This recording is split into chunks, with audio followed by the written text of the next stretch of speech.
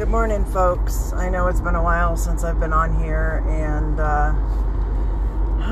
no apologies, because what the hell is an apology anyway? It is what it is, right? So, you know, things in life, they don't always go in a straight line. The only thing that does might be cocaine, but don't use it, because you'll get addicted and then you'll die. But anyway, so there's been a lot going on. Currently trying to push forward with getting the government to understand that there should be programs for the middle people like we have been all these years. This one, really, the intention is to drive home to them that there are a lot of people who have been working hard. For whatever reason, their credit's not that great, but they do pay for their housing, and they pay it on time, every time. So a program should be looked at to use alternative forms of credit, even though they say they do. They don't really do that. I've noticed that with a few people here.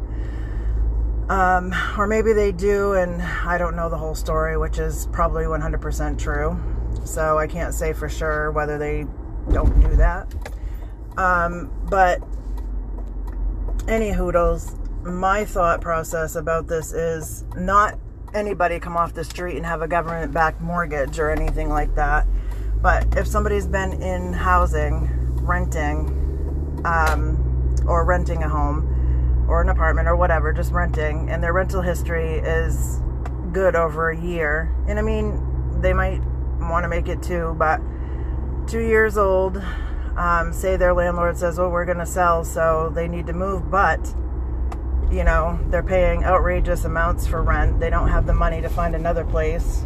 House in place would be just a good option, I think. House in place would be where they're paying rent, the landlord says they're selling, and for whatever reason, you know, their credit or what have you, they can't get a conventional loan. So, you know, and they'll follow the parameters of these government programs that are already in place. So they'll either need or not assistance. If their income is high enough or too high to meet the guidelines for the income guidelines for like the USDA, then another program needs to be spearheaded to allow them to back a loan using alternative credit methods. I believe that that would help not add to the homeless crisis. Because you can imagine you're renting for 7 years on time. Every single time your landlord says, I'm selling. What?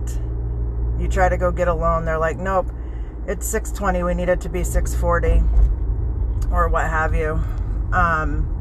And then you get you apply for a loan where it says $580 and above, and they're like going to go through with it, take it to their supervisor, and the supervisor says, I'd like to see it at $640.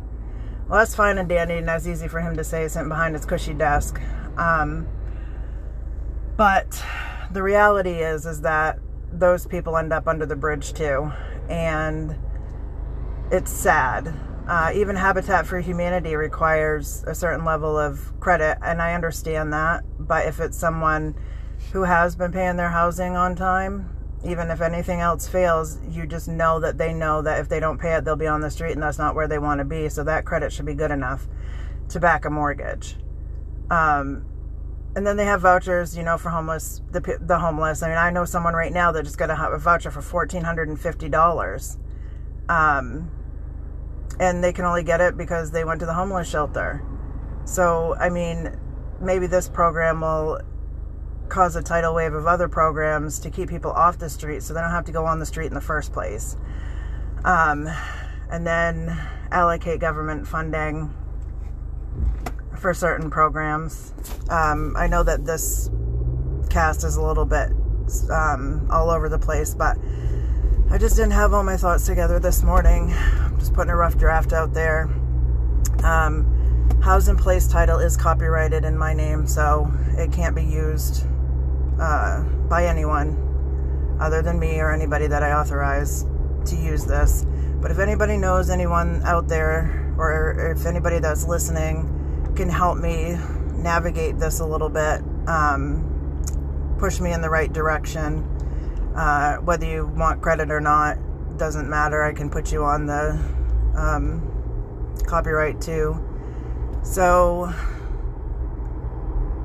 if anybody has any ideas, please let me know. I know I sound out of breath, but it's because I'm just really passionate about this. And I think that, you know, things in life happen to people, and I'm not going to say it's not fair, you know, because we all know that we can drive our own path, but, you know, sometimes things are out of our hands, and if someone's trying to do what they can do to make it better, and they are, say, renting their place with a good rent history, there's no reason why they should not get approved for a loan, or at least a loan by the government that'll back it. I mean, there's people out there that have credit scores of 725 whose houses are in foreclosure because there's no such thing as this. There's always, and I understand that there's parameters and guidelines for a reason, and if you're just 1 point over, you can't go, you know, and just let it go, because then pretty soon, you know, the funding will be on or what have you, but that's where the allocation of funds comes in. So anybody thinks it's a good idea, give me a holler. Anybody knows or that can help me, please help. Appreciate this, and have a great day.